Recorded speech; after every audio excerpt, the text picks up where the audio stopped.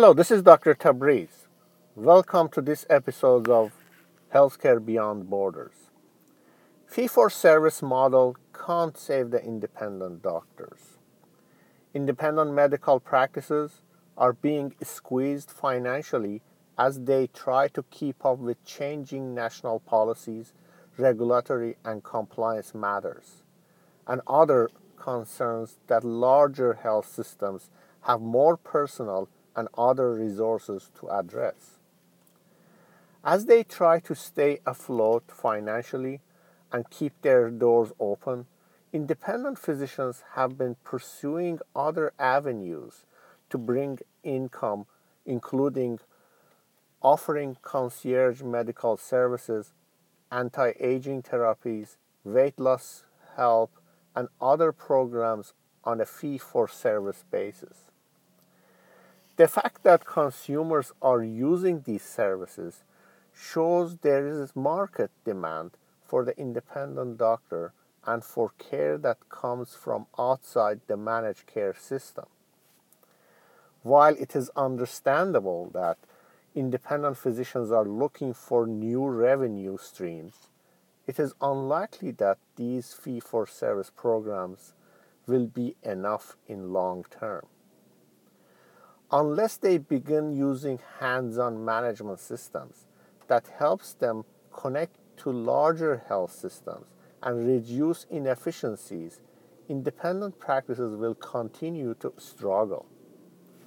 Maintaining the proper certifications, showing that a practice is complying with state and federal regulations, and employing new technologies as the government requires.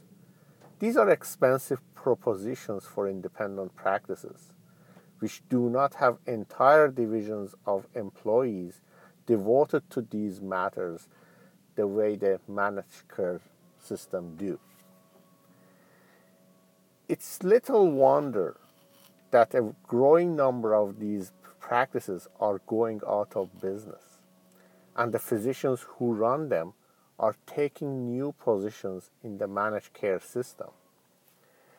But the disappearance of the independent practice is bad news for the country's healthcare system, as it removes the best source of care for many citizens who live in urban and other underserved areas. It also removes choice for the consumer, which is always a step in the wrong direction. Independent practices should not be forced to make ends meet by offering extra services for cash payment. They should not be put in such a position in the first place. The independent physician should be thriving today, and the private practice should be a job creator. This is something that can happen, but it will require a change of thinking when it comes to what technologies to use to manage and run the practice. Many medical practices have turned to software-only approaches to practice management because the market is filled with software as a system-based solutions. But the challenges that healthcare providers face are so complex. Software alone can never solve every problem. Larger health systems combine software programs with trained consultants who use human judgment to solve problems.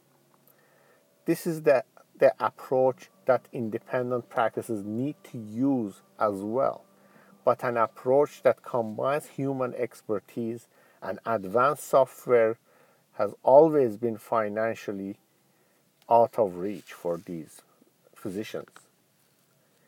It is time for a management system that is hands-on and does not try to use software to solve the many and complex problems that providers face. It's time for independent doctors to combine people and software the way the larger systems do. If we are able to use people and technology together and at a price point that is within reach for smaller practices, then the independent physicians can stay in business, thrive, and create jobs in the communities they serve. Please stay tuned for our next episode of Healthcare Beyond Borders. And I would like to urge you to follow us on healthcarebeyondborders.com and follow us on social networks under hashtag HCBB, hashtag HCWB, or simply hashtag Healthcare Beyond Borders. And thank you for listening. Have a great day.